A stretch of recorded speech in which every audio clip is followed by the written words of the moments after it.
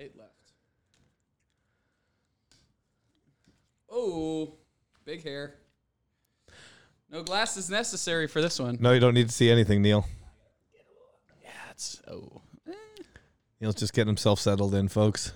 perfect. He's a little nervous. I can feel it. No, I'm good. I can feel the nerves in the air. I want to be comfortable. Don't we all? Yeah. Not all the time, actually. No. Some of the time, though. Yeah. Oop.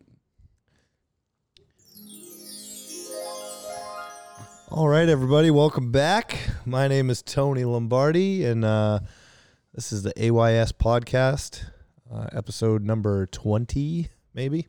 Yeah, give or take. Doesn't really matter. Sure doesn't. Just wanted to be, just wanted to sound pretty professional. So, if you guys have been listening, the last couple of episodes, last few episodes have been kind of led by Neil Edward Callahan. And today we have we've flipped the script on him. We've turned this thing right upside down. Bum, bum, bum. Yep. Inside jokes. Yeah, those are inside jokes. Nice. That's because we're inside. Yep. But If we were outside, they would be outside jokes. Nice. Horse. All right. Yeah, so my guest today is former AYS podcast host Neil Callahan. Neil, welcome to the show. Tony, great to be here. Really excited. I can tell. Yeah. I'm excited to try this thing out as far as interviewing is concerned.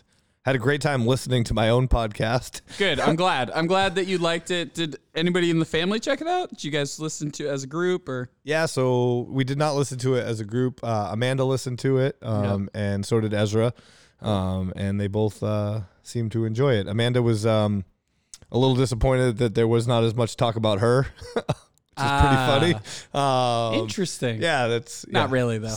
Exactly. We'll talk about her plenty on this one. Amanda, keep your ears open. Bum, bum, bum. All right. Cool. So, yeah, it was fun. But I think one of the things that I recognized listening to your podcast, Neil, was how natural you are at this. And it had me thinking about just, I think, the way that you are with young people. And there's that definite ease of your conversations with kids that I've, been a part of and also just witnessed that certainly shows up in the podcast interviewing. It's just great. You're just a natural at it. So kudos to you. Thank you. And so, hey, let's start it off the way you started off with me. Neil, tell us a little bit about yourself and how you got here today. Today I got here by car. Ha ha ha ha ha ha. Yeah. So that's a good question, Tony. So I grew up in Andover, and went to Bancroft Elementary School, the OG version. Went to Doherty Middle School, and then to Andover High School. So I never did any AYS middle school experiences. I had some friends that did and really enjoyed it, and would meet you guys at lunch. You guys would come to the tables, and I'd be like, "Oh, who's this guy?" Da da da, and you'd talk about all these really cool things, and then would give me a flyer, and then that flyer would live in my pocket along with whatever my homework assignment was that day. And usually Never to be looked at again. Went through the wash again. Did the dog eat it? No, actually, no. One time, I think my brother put peanut butter. This could be a lie. This could be a fake story. Somebody, I think, put something on their homework so that it might have been a friend. Somebody put something on their homework so their dog would eat it. Which I was like, oh, this is pretty good. Pretty idea. smart. If any young people are listening out there, it's a great. Yeah. Well, I guess they can't really do that anymore because everything's online. Yeah, it doesn't really work. It didn't really work for me. I would suggest that people do their assignments. If you don't do your assignment, I would also suggest just being honest with your teacher and be like, Yeah, I didn't complete it. Yeah. And then you can go from there if you want to just say that, or if you want to be like, this is why. Yep. And not necessarily making excuses, but just be honest. That's definitely the feeling that I have about those things, Neil. And we talked a little bit about this in our interview, but you and I are probably pretty similar in high school as far as kind of how we did. I think we called it charming. We were charming. Yeah, I would say the same thing. You're a very intelligent young man.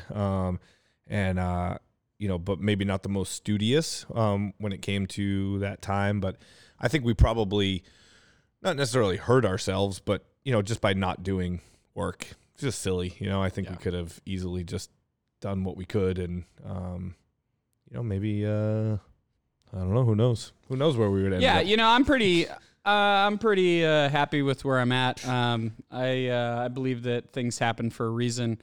So I wouldn't change anything about the past. So I went. You couldn't anyway. No, I couldn't. So I went to Ann Arbor High School. I kind of just bounced around between different friend groups. I had friends, and I liked sports. I really liked contact sports. And my junior year of high school, AYS actually started a wrestling club, which was 3 days a week, Monday, Wednesdays, and Fridays. And I remember going to the cafeteria. There was an announcement at the high school at the end of the day that the AYS was creating a wrestling club. And if you wanted to be a part of it, you should go to the meeting. And I think I had a football coach at the time. He was told all the linemen, he was like, you guys should go to wrestling. And it's going to make you a lot better at football. He didn't know at the time that I wasn't going to come back to football after experiencing wrestling. So that's what I did. I went to the meeting. I met Billy and the coach, and fell in love with it. And not necessarily in love with the sport, but more in love with the community around it. I really do enjoy wrestling. I think it teaches you very valuable lessons about yourself, what you can and can't do, what your limitations are, how hard you can push yourself. And the nice thing about it is there's nobody to blame except for yourself. So anybody that wrestles kind of understands that statement.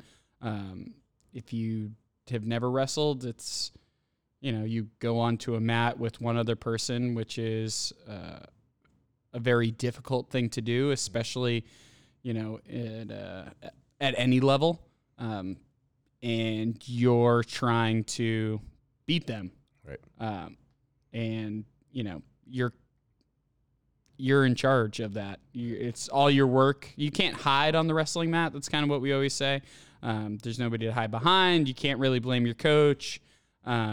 You have to, if you get pinned, it's most likely it was your fault, and you can learn from that and get better.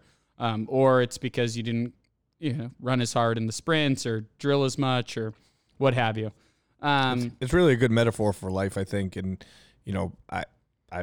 I didn't wrestle, although I would have liked to, looking back on it. And I think when you look at it that way, that, you're not necessarily alone in this journey, but like there are points in your life that you're going to be, have to battle up against something by yourself, and you have to look back on and draw from all the experiences you've had, whether that's a drill or practice or just past experiences. And then if you fail at that, you have to be able to know how to prepare yourself better for the next time. So I think that is, wrestling is a great metaphor. And one of the things that I was so happy that we were able to start that here. We're kind of actually we're in the youth center here, yes. As always, but we're right about in the spot where I remember first meeting Marcus and Michael Oliveri. Right here. There used to be a big hill right here, and they were talking about wanting to do wrestling and talking with Billy and helping him to make that happen, which was really cool to watch that. But kind of along the lines, seeing, young people come through the wrestling program and I think learn a lot of those life lessons from being on the mat, and that still continues today. So. Yeah, it's a fantastic sport. It was the perfect thing for me at that time in my life. I really enjoyed it. We had maybe 40 or 50 kids at that time. It was a lot. Come out and try it, and some people quit, and some people stayed. My favorite story is that I had to go buy wrestling shoes, right? And the guy with the ponytail was in Whirlaway, and he remembered me, and I'm talking about Bill. And he told me years later that when I left, he thought, I hope he keeps the receipt because he's not going to last. So... Just another situation where you prove people wrong, Neil. Yeah. And, I think that's done wonderful things for my relationship with Bill. And understanding that even if you do something for a long period of time, is like being a youth worker, and Billy's great at this, is like you don't know everything. And owning that, and, it allows you to have a much wider lens than, as we always talk about, it's like always growing in these positions, right. And believing that you can become better at it. So when you get proven wrong in those circumstances, it reminds you that, yep, okay, got to keep working, got to keep getting better. Don't underestimate anybody.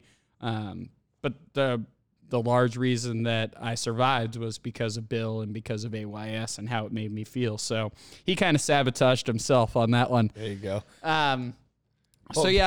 Before we move on here, Neil, I wanted to go back to a little bit of your Doherty Middle School experience, and you talked about people coming in and getting, AYS staff coming in and talking to you, and you're not really kind of doing that. But so I don't recall maybe meeting you in Doherty Middle School lunch, but do you remember me coming in and talking to you? I do. Cool. I remember, so I had a couple of friends, Alex and Eric, and they did paintball, and they knew you. And I think we talked about your tattoo on your leg, that it's your son's name. Yep. So I knew that. I just remembered it from middle school, like having that conversation. But you were just like very friendly, and we're like, yeah, like it'd be great if you came. Like we do a lot of cool stuff, and I think I remember just being like, okay, like that sounds great, and then just fold up the piece of paper and there you gotta go. Yeah. Cool. So I don't necessarily recall that, but I do recall the first time that I remember meeting you, and I wanted to talk about this in our episode. Okay. And didn't get the chance to. So I don't remember if you recall. I don't. That day. Cool. So we were in one of the AYS vans, and we were at North Andover High School picking up wrestling mats. The green ones? Potentially, or maybe moving wrestling mats to North Andover High School for a tournament or something like that. And you were in the van along with a slew of other wrestlers. Yeah. And you were like right in the middle of my view in the rear view mirror. And I can remember sitting in the parking lot, and we were waiting for something. I don't know if it was like, I don't remember exactly what the scenario was, but I do recall you just being right in my vision there, and just, you would not be quiet. You just like, it was just, the mouth just did not stop. And it was a comment for everything. And like, and I was like, oh my God, I'm going to kill this kid.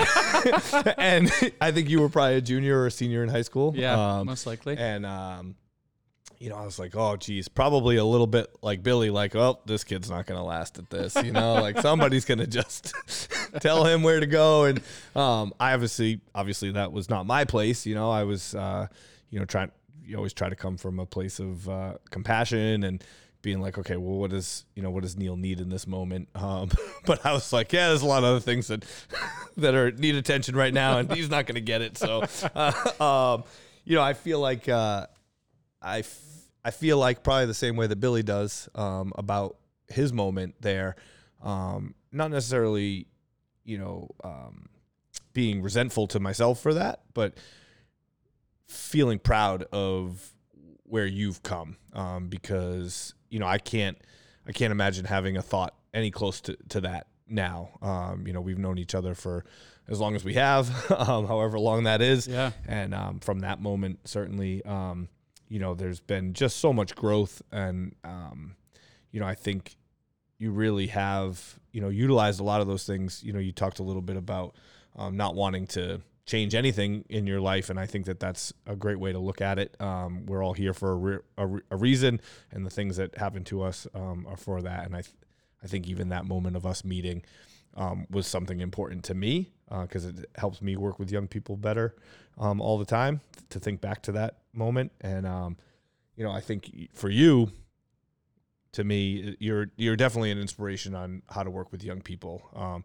Some of the things I think about with that, specifically because they're not things that I'm very good at with working with young people, is like having a really good memory about who kids are and where what their stories are. And that's one of the most important things that we can do, is connect moments with them, as well as your energy. It's just it seems to be endless energy with young people. Not necessarily all the time in your own life, but I think you show up for young people in a very energetic way. And then your ability to connect with them, we talked a little bit about that at the beginning of the show here, is, it's just really easy. And those three things specifically are things that I have to really, I think, work hard at with kids, is to kind of build those relationships and build those moments in between, and, be able to keep my energy up with them. So definitely an inspiration to watch you do that over these years, and definitely the amount of growth that's come from that day in the van. And, even your first couple of summers, just trying to feel out what it was like to be here. So I don't know if you could talk a little bit about that too, your first, so you're wrestling, you came in, you got to know Bill, you got to know, me to some degree, and Glenn, and some of the other staff that were around at that time. Susie, I think, was still around for those first couple of years. And, but then how did you get involved other than that? So wrestling happened. I continued. Also, thank you. I was welcome. I was thinking a little bit while you were talking about it. I was like, I've been very lucky. I've had a lot of people in my life that I can directly align with who I am today. So obviously my parents, Brian and Stephanie, my siblings, Brian and Stephanie, I know, very original. Great people there, by the way. My grandparents, Brian and Angela, also known as Lori, and the first youth worker I ever met, Marie Shea, who used to take care of me as a kid. So I've been, and slews of friends in the youth services, but I've been very fortunate to have positive people in my life. And even when I got down or didn't have that energy, they were able to support me in a way that I felt that I could get back to that. So I'm only here because of them. So it's been a great gift. But yes, so did the wrestling thing, and then it was suggested to me that I go meet with Bill and Glenn and see if I could get a job here at the youth services for the summer. So I graduated high school, and I went and talked to Billy and was like, hey, this person sent me, said I should talk to you, see if I can get a job here for the summer. And we talked and, had a good conversation. I don't really remember what it was about. And he was like, all right, cool, you're in. Not right away. I think he called me like a day or so later. But got a job in 2008 for the freestyle summer. Was my first summer here at AYS, where I got to really get to understand kind of the history of the youth services, why it was created, why Billy got hired. And that meant a lot to me just because of my own personal experiences. And I kind of spent the next 3 summers here at AYS. So freestyle, Gold Rush, and then Legacy. I also helped out with the youth wrestling program and helped coach the high school wrestling team as well. And then I kind of took a gap year and tried to figure out what the next move was, and worked at a school for a little while because I wasn't necessarily sure if I wanted to go into teaching. And then got a call that, there was another opportunity here to come back for a summer. That was the Believe summer. So it's actually funny because I always think about that. It's like I don't have like years that I think about. I just think of summers. Yeah. So the summer names are like how I go by what's going on during that year. And I came back during the Believe summer. And kind of went back to another job during the school year. And then I think True Grit was next. No? I have no idea. I think pretty sure True Grit. I can't keep track of any of those. I think it went things. Believe, True Grit, and then so on and so forth. But I came back for that True Grit summer as well, and had a little bit of a bigger role during the summer. And then that kind of parlayed itself into being around more during the school year to help out with specific programming. And then whatever year it was, I just kind of I went through the interview process with the town and ended up getting hired full-time as a program coordinator here. Yeah. Hey, we're all benefiting from that.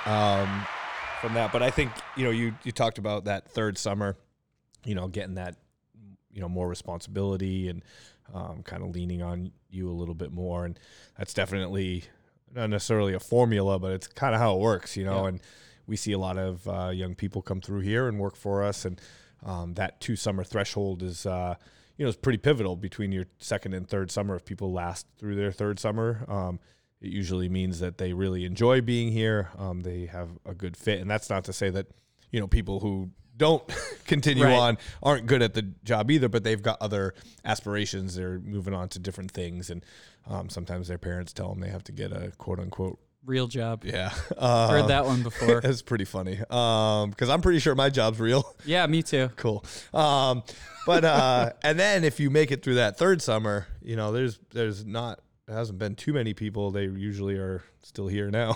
Well, I mean, I wasn't. I did 3 summers, and I was like, all right, I need to take a break. This work is, it's a lot, and I think for a lot of people, it can be very emotional and emotionally draining, because you're, like I said, always searching to be your best self around young people. And anybody that tries to do that in their life knows that work is not easy, because you have moments when you want to,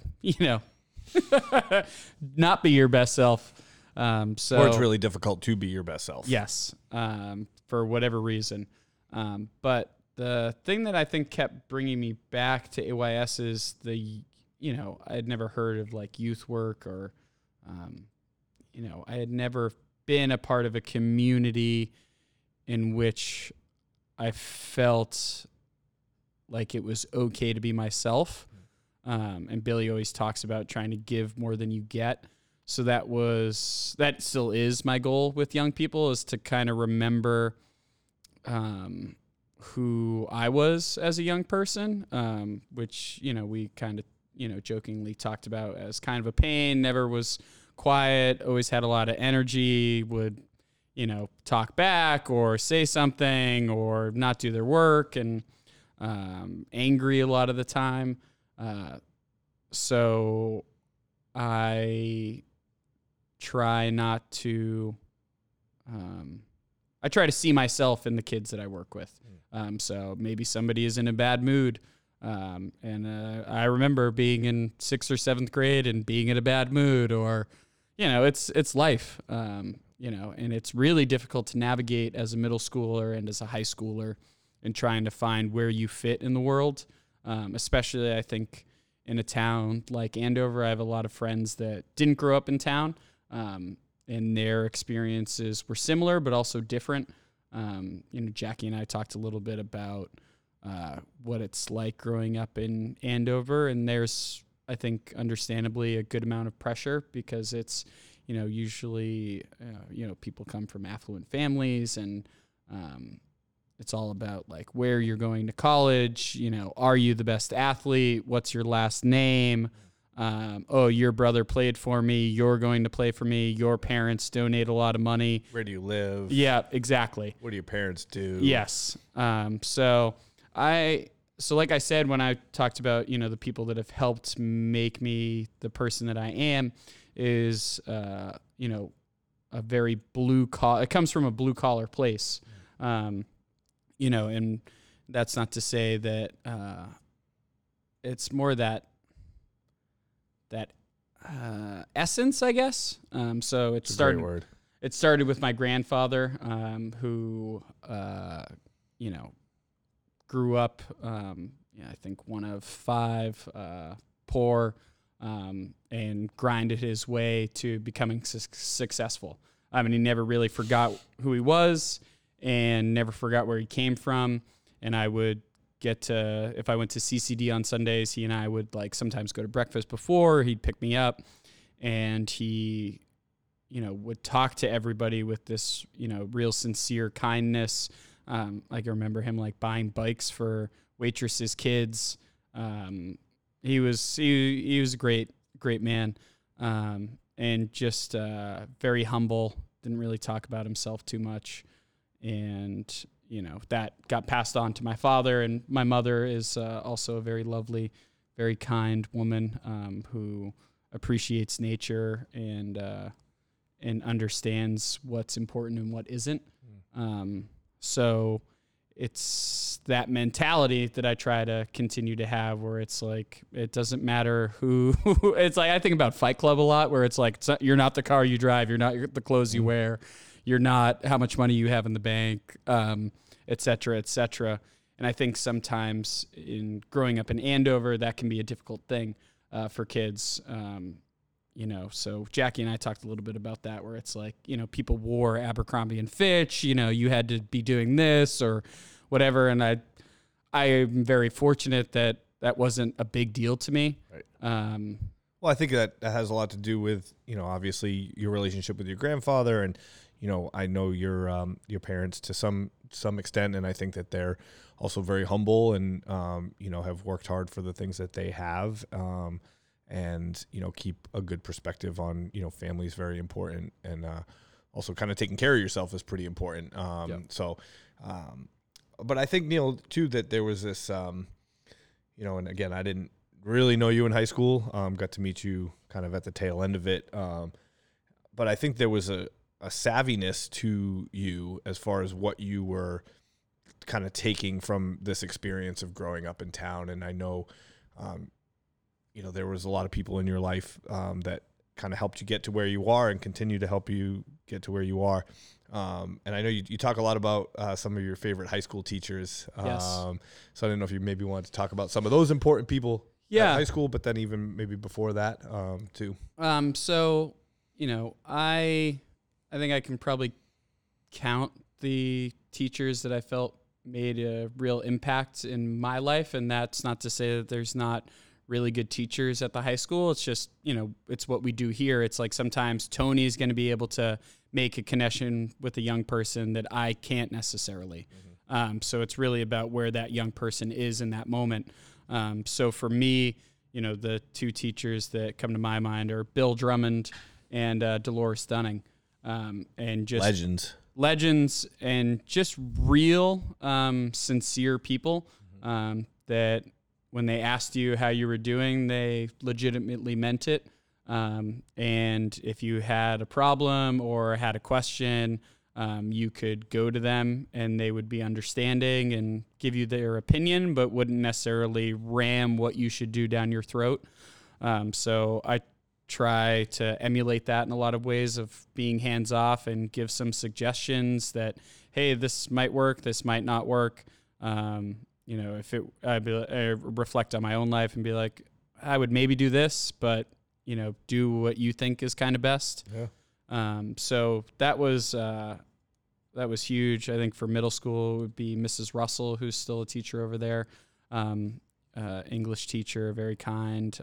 Mrs. McClellan in 6th grade, I had her for math. She was hysterical. I think I got like a D. So I had this progress report that got sent home, and like any middle schooler, I was like, oh, geez, like I have this D. It's terrible. But there was always the place where I strived was it had like the little description underneath where it would be like, they would tell mom and dad like what you need to work on. So I had a Neil terrible. is a pleasure to have in class. Yes. So I got lucky in that sense where Mrs. McClellan was, she wrote a very nice description. She was like, and he has, I was not good at math at that point in my life. And she was like, he's been coming and like to after school, but he's great. I love him. I don't think she said love, but she was like, he's a pleasure to have in class. He always makes me laugh. So I found different angles that I could use to my advantage to make it through. And I think that's kind of a lot of what life is like find out what you're good at, find out what you're passionate about, and try and chase those things because... and learn to be honest along the way too, Yes. right? Like you were saying Yes. earlier. It's interesting though, you think about, so for having kids, I have kids of my own, obviously. People are somewhat aware of that, but you get these progress reports now and report cards and stuff like that, and there's no real space for that. So there's a lot of letters and numbers on there that tell you kind of where your kids are at developmentally. Yeah. And then there's like these like pre-written things that teachers can choose from. There's always a comment section, but they're usually like these cookie cutter things. So you'll see like the same thing from other teachers and you're like, that's really weird. And like, I think you and I survived by that because we weren't necessarily the most studious students, but we were good people. We cared about those people. We weren't like trying to, write them off or anything like that. We just were like, we kind of lived our lives a little bit differently. And, I think, like I said, survived by being good people and, being participants in class, and maybe not necessarily finishing that homework because the dog ate it or went through the wash or something like that. So we were able to do that. And I don't think kids really have that anymore. Yeah. And there's a lot from our experiences. And you and I are, got some years in between us, a little bit more than 10 maybe. But, I think that young people's experience now is vastly different than it was for us. And how do you see that playing out? Kind of from your perspective, but how does it maybe make your job a little bit more difficult to do than maybe somebody like Dolores had? What are some of the ways? What are some of the things that get in the way of young people's development? I guess is a better way to ask that question. So, for me, it's, I feel like I've been working with young people since I was 18, right? And I guess that was, 13 or 14 years, something like that. Still not that good at math. Sorry, Mrs. McClellan. But you're a pleasure to have in class. Yes. But I feel that for the most part, I think from a youth worker's perspective, I handle things the exact same way that I did when I first started. Obviously, I have a lot more knowledge and verbiage to help navigate myself. Not right now. But I think it's a lot of the same issues that I saw when I first started, where it's, a lack of connectivity, real connectivity.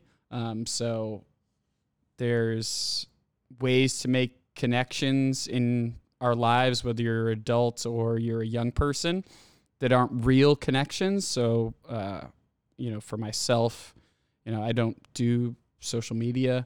I have people that will like send me stuff and I'll be like, yeah, that's funny or what have you. But I don't see a lot of value in that. For myself, it doesn't mean that there's no value in it. But I would rather, I said this to Jackie too, if I'm communicating with a friend, I will call the friend versus just texting back and forth with them, because that feels more real to me. It feels more organic. It's live. I like live. I can deal with that. I have a couple of friends that we have like the 3 text rule. So if you, and it's not like I like that, a hard and fast rule, but it's if you get to the 3rd text response, usually one of us just calls the other person. Yeah. I'm kind of like the 1 text rule. If you're gonna ask me a question, instead of me typing it, I'm just gonna quickly call you and be like, all right, this is the plan, this is where we're going. I'll see you there in 10 minutes. And that is, I'll try to keep that in mind the next time you and I have some lengthy text exchanges. Yeah, I try and I don't know, I look at time. I think time is the most important commodity, because no matter how much money you have or whatever, you can't get any more of it than what you're allotted. Obviously if you have an exorbitant amount of money, you can potentially go and, get special treatments and during that time, but it's still the same amount of time. But it's still the same amount of time. So I try and treat time as the most valuable thing in my life, and it's paid off. But to kind of get back to, things that young people are potentially struggling with, so community, there's no more neighborhood.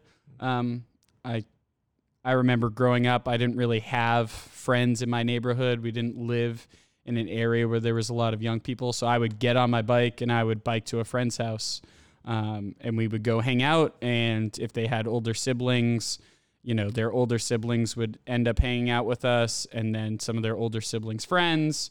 And I think that stuff is still kind of happening, but that was what I did in the summer. I didn't have I think I did maybe 2 hockey camps, but they were a week long in all my years playing hockey.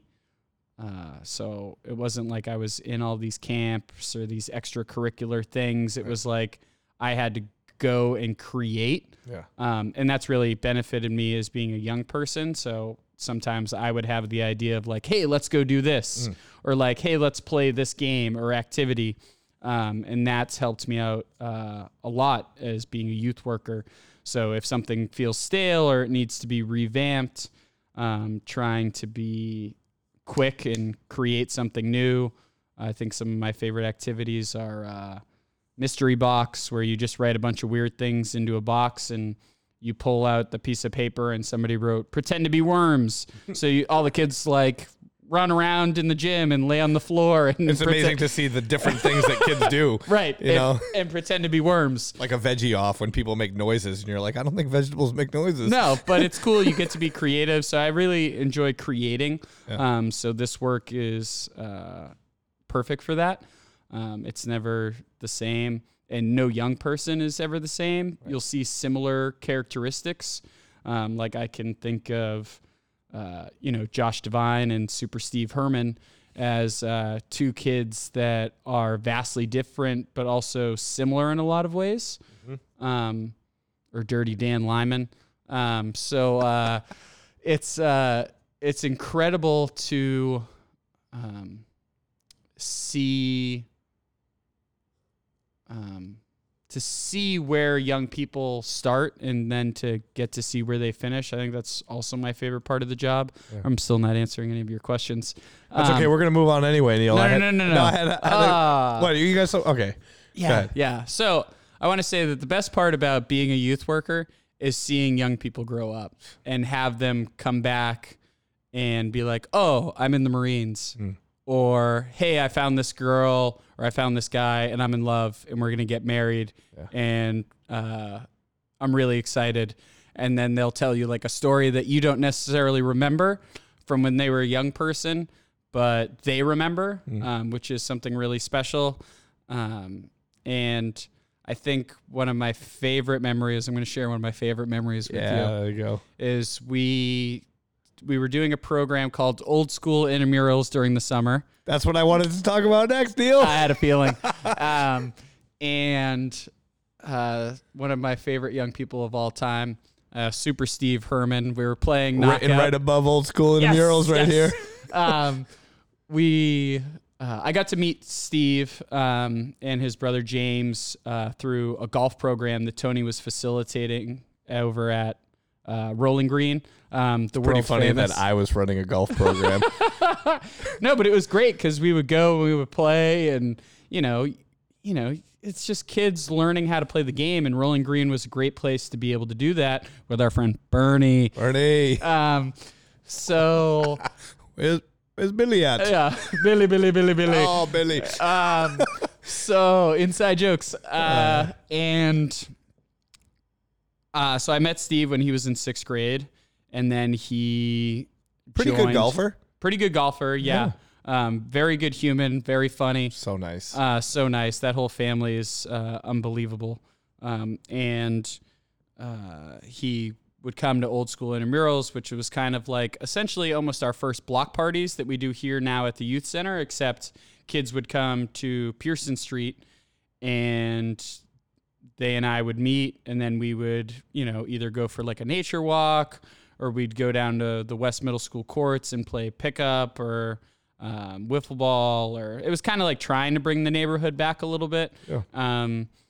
And I remember Super Steve, we're about to play Knockout, and he gets a ball and he steps right in front of me. He goes, "Step aside, Junior." And I was like, this is it. This is what it's about, is, being able to have a connection with a young person that is similar to, cousins or, that family connection of like, he can say that to me and I'm not going to get all upset. Like, who you're talking to, like, like, I'm in charge of this program. This is me, blah, blah, blah. It's like, we don't really ever talk about ourselves because, so I think that's why, nervous / excited for this. Yeah.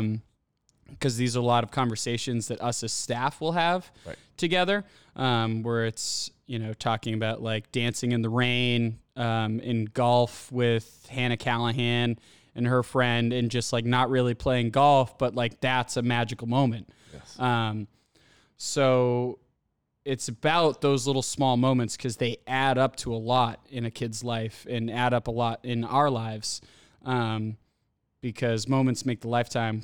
We had a friend that passed away, Captain Al, and we had an opportunity to spend some time with him, and somebody that we had to use as a resource, we were kind of telling them what we were doing, and he looked at us and he goes, "Well, it's better to make memories than to talk about them." Yeah. So I think that's kind of been that mindset of like, let's make memories for kids. So it's been fun, man. It's been wild. It's, Steve, went to the Marines. Josh Devine, flew helicopters, and, I think he got stationed in Japan, met this great girl, got married.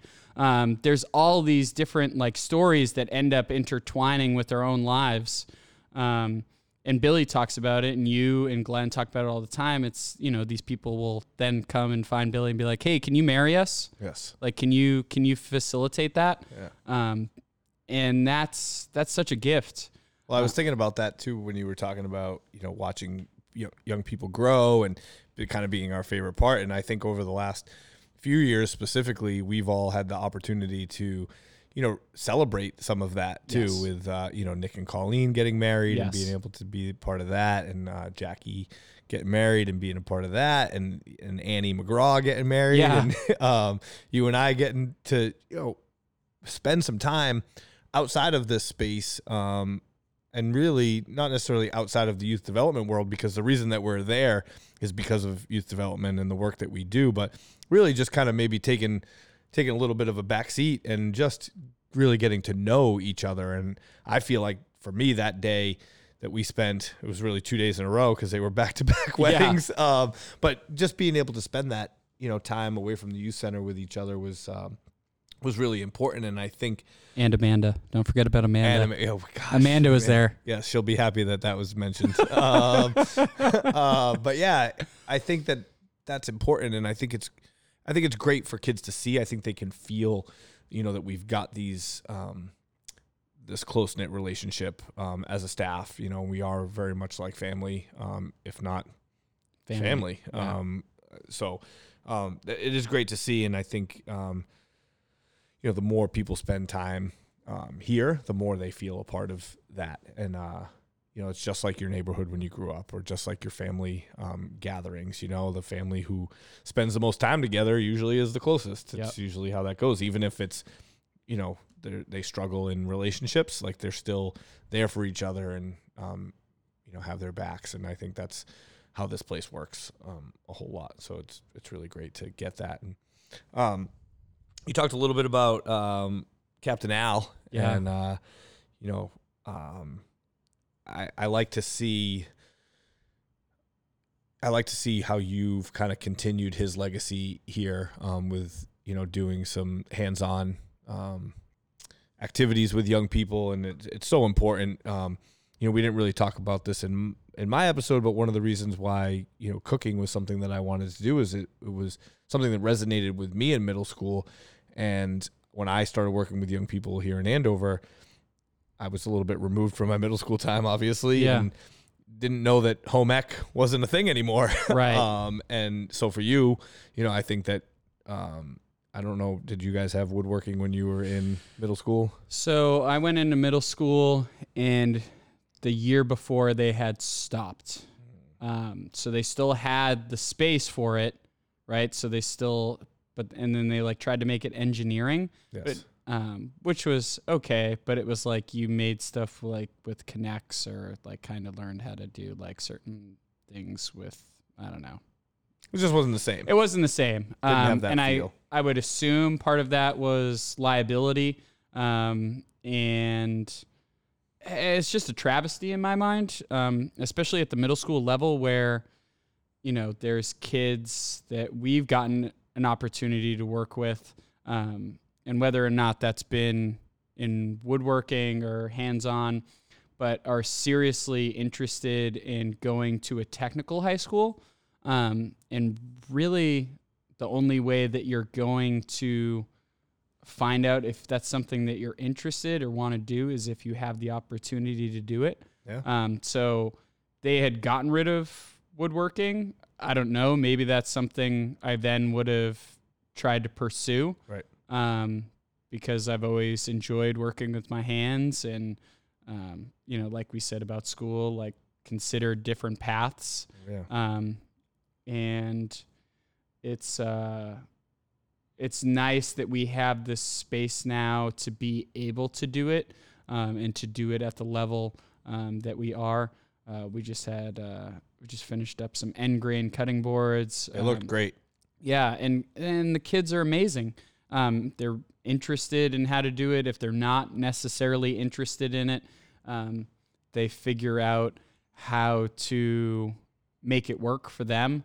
And you can, when I got to have some time with Al, who essentially did all the woodworking here inside the youth center, did all the woodworking at Pearson Street. Built my desk. Built Tony's desk, built Glenn's desk. Built our art table that we still use today.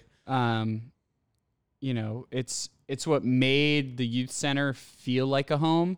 I remember coming in here from Pearson Street and being like, ooh, okay, this is like a hospital. Not that hospitals are bad, but white walls. Sterile, no feel, no love, no connection. Yeah. And I think, at least for myself, I was like, ooh, how are we going to make this feel like Pearson Street? Because if anybody ever went into Pearson Street, it felt like a home. Sure. Kids used to be like, do you guys all live here? And parents would be like, this reminds me of the frat house I lived in. Yes. Which, we didn't live there, and the place was not a frat house. No. It was just welcoming. Yes. Which is, I think the beauty of this space. Yes. And really both spaces, so what it's about. What is it about? That's the question. It's really about the people. So we're very fortunate that we have a great team of people that work with us, from our high school staff to, really amazing, even 8th graders that can then take that next jump to being, leaders within the groups. And that's a really special thing because they'll do that and then in 2 years they're working for us. So I'm really excited for this upcoming group of juniors because it's a lot of kids that really were our first group here at the youth center as 6th graders. Yeah. So we've had the opportunity to know them for quite some time. It was funny. I was talking with Dewan actually last night and he was like, oh man. Yeah. Dewan Hands. We should get one of these like buttons that's just, oh man. Yeah, that'd be good. I'm in. We'll have to. He's on my list for an interview. Oh, that's a great idea. But it was nice because so we quickly checked in with each other, and then he was like, "Hey, how are the Chisholm brothers doing? How's Jack Clement doing? How's Rowan doing? How's Simon doing? How's Colin doing? How's Tommy D?" It's like, and we're able to connect about those young people. It's an investment. Yeah, and we're able to check in and. I think he's still in touch with some of those guys, or he built a really great relationship with Abraham. So Abraham had come back at one point and he was like, Abraham says that those kids are huge. And I was like, yeah, they are, man. Yeah. They're getting big. And comes back to time. Right. It's giving your time to other people. That's what we need to do. And it sounds a little bit preachy, but it's like, if I'm having a conversation with you, and I'm on my phone while we're having that conversation, it makes it tough for me to feel that you're really listening and you really care about what I have to say or that you think it's valuable for me and you to even be friends. Right. And I think that's a big struggle that not only young people, but adults are facing. Sure. Where you and Jackie and again talked about this, but it's a real thing where it's like, if I'm having a conversation with someone, it helps me to feel comfortable if they're actively listening. Absolutely. And there's nothing sadder than, I see people get in cars with kids and everybody's on their phone, or you ask people, like, how was your weekend? It's like, oh, I was in my room the whole time. Yeah. And it's like, you guys are all in the house. Like, and I think that's part of Andover too. It's like, so there's a lot of big houses. That's not a bad thing, but that creates a lot of distance, right? So I have friends that have kids and they're like, if my kids are, and I get into it, it's like, what am I going to do? I'm going to send them to their room. It's like a plush apartment. Yeah. You know what I mean? It's like, it's not really punishment. And punishment is kind of a obscure thing anyways. I think just sitting down and having real conversations with kids makes a lot more of a difference. At least it did for me. Yeah. Right. So I was punished plenty of times and deserved it, right? But the people, like I mentioned, that made the difference are people that were like, okay, like, so why did you do this? Or like, hey, what's going on? And being open to having that conversation, which is really difficult. And that made it so that I wanted to talk, or that I could express myself in a way that maybe I had been pushing down. And that's what we're all here to try and do, is to give those kids those opportunities to have those real conversations. And like Billy will tell you, sometimes it takes 10 years for a young person to finally tell you what's really going on in their lives. And you need to be consistent in that time as somebody that they can call or rely on. And Billy's, he still has kids that are 40 years old that will go to him for advice or send him a text and be like, hey, thinking about you, or thinking about that time I lost my glove in Colorado and we got off the chairlift and searched for it and searched for it and searched for it. And that's the funny thing. It's like people always hear like, oh, we go whitewater rafting. And it's like, okay, well, yeah, we go whitewater rafting for how long are we on the river? 2 hours. No, it's a little bit longer than that. It actually might be like 4 hours. Okay, so 4 hours on the river, right? And probably 15 minutes of actually going through rapids, like heavy. Yeah. Oh, yeah. Cumulative time. Yes. Probably, yeah. So essentially, you go on that trip. There's a whole lot of time where you're just talking with people. Yes. Yes. So it's 15 minutes of some of, the most fun that you can possibly have, right? But that's an overnight experience. You have probably a 3-4 hour bus ride there. Yep. And we like to make those a little bit longer with all sorts of stops. Yeah, you get some lunch. Yep. So a lot of that time, scavenger hunt in Cabela's. Yes. So a lot of that time is really just spending time talking with young people, them talking with us, asking us questions, playing games. And then, you get there and, okay, so we run around for a while. We'll go sit in the jacuzzi. We'll go swimming. We'll play activities. Rock climb. But it's so it's called whitewater rafting, right? You do the heavy part of the whitewater rafting for 15 minutes. But the rest of the time is just communicating, creating stories, creating memories. I think a lot about Will Dinkle, who's an AYS legend. And he came whitewater rafting with us, and he was really into learning about cannibalism at the time. So he was telling us all about cannibalism. So I don't know if it's true for him, but it's true for me, where it's I remember the most about that trip, even with whitewater raftings. Will Dinkle talking about cannibalism. Will Dinkle talking about books that he's writing. He was in 7th or 8th grade, maybe a freshman. Yeah. And then him dancing to that song "Sail" on the bus. On the way home. I remember that. And knowing every single lyric. Yes. Or thinking about, oh God, I'm going to get it. His older brother is Brian, Chris Tucker. So Chris Tucker's big thing, right? So we'd be on a big yellow bus. And then every once in a while, he'd just go, "Everybody dance now." And then everybody would go crazy, yes. Right? And Chris Tucker got to come here maybe 2 or 3 years ago and got to walk around the youth center. And I think he was with, I'm not sure, I think maybe a friend, 2 friends, and got to talk about some of those stories. And his brother Brian was doing pretty well. Or Brian Corrigan, who dressed up like the Joker on one of our Cahoon's Cove trips, because that movie had just come out, and he was absolutely hysterical. And it's those are the things that you remember, for me at least. It's and not I hope the whitewater for them. rafting. It's not the whitewater rafting. It's about those little moments where you share this connection and you share this time together. That is what I think youth work and youth services is really about. Well, it's what drew you in. I Yes. mean, that's what you talked about with wrestling. You didn't necessarily like the sport of wrestling. I'm Right. not sure anybody really likes the sport of wrestling. Nobody does. But you liked the community of it. You liked, being accepted for who you were and being challenged to be better, and not being challenged and left alone, being challenged and then, walking with a person to say, hey, this is how you can reach that goal.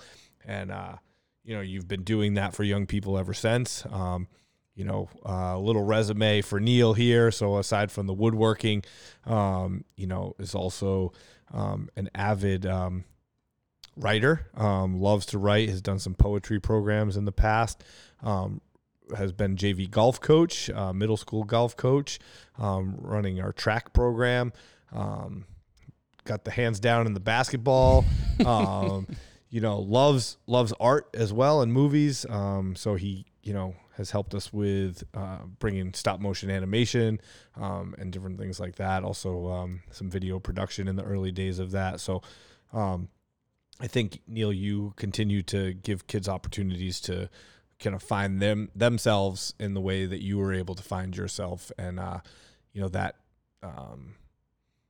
that continues, I think, with everybody who walks in the door here. And, your hope for that, that group who started here with us as 6th graders, I think that they're going to have that opportunity, and they're going to give other young people that opportunity, which is really beautiful. I wanted to play a game with you real quick. Oh, Neil. man. I'm all in. It's a fun game. It's called I don't remember actually what it was called. Good or Bad. Oh, yeah. Good or Bad. Good or bad. Yeah, it's a relatively new game. Yep. Just created Yep. Just only played once, I think. so far. Cool. This is twice. All right. I've got a little bit of a list, and we'll just ramble it off here. So, you ready to play? I'm ready. So the rules are you say something, and I can only respond good or bad. Correct. Got it. All right. Ice cream. Good. Soccer. Bad. Country music. Good. Comedy. Good. Nike sneakers. Good. The movie Jaws. Oh, great. Good. Sorry. Bureaucracy. Bad. And overuse services. Good. Awesome. Neil, it's been a real pleasure. I didn't know if there was anything else you wanted to share with us before we headed off. Well, first of all, thank you, Tony. You did a fantastic job as usual. Tough seat to sit in. No. You did great. You did great. I'll just pass it on to you now. You can do the rest of them. Well, I think so listen, not to toot our own horns here, Neil, and Yep.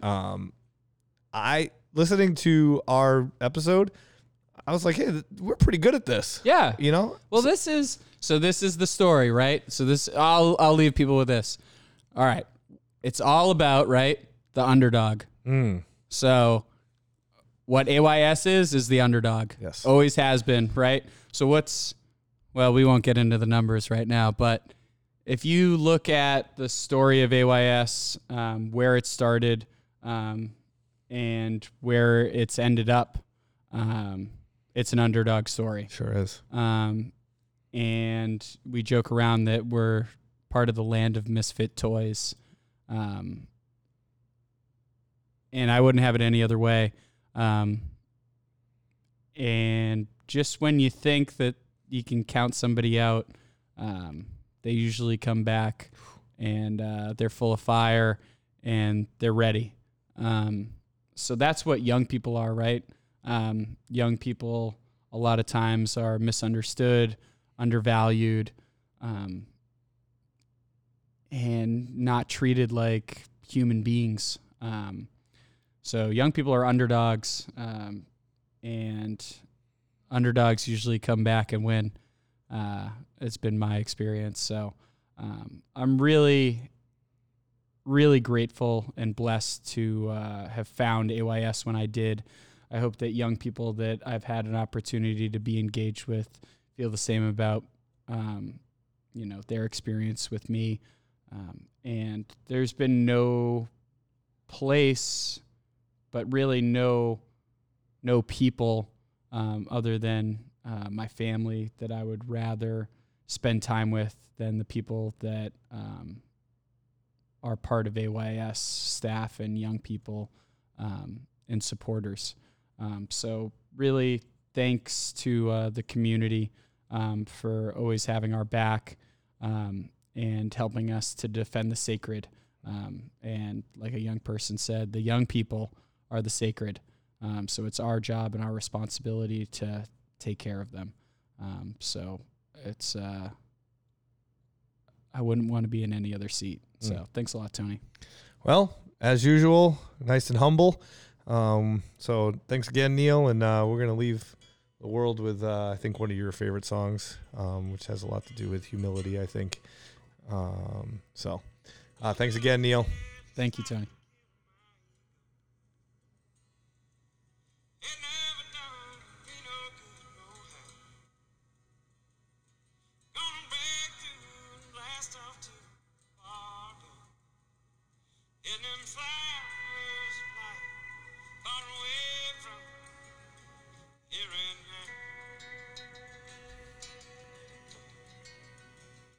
Taking a 49 divine day vacation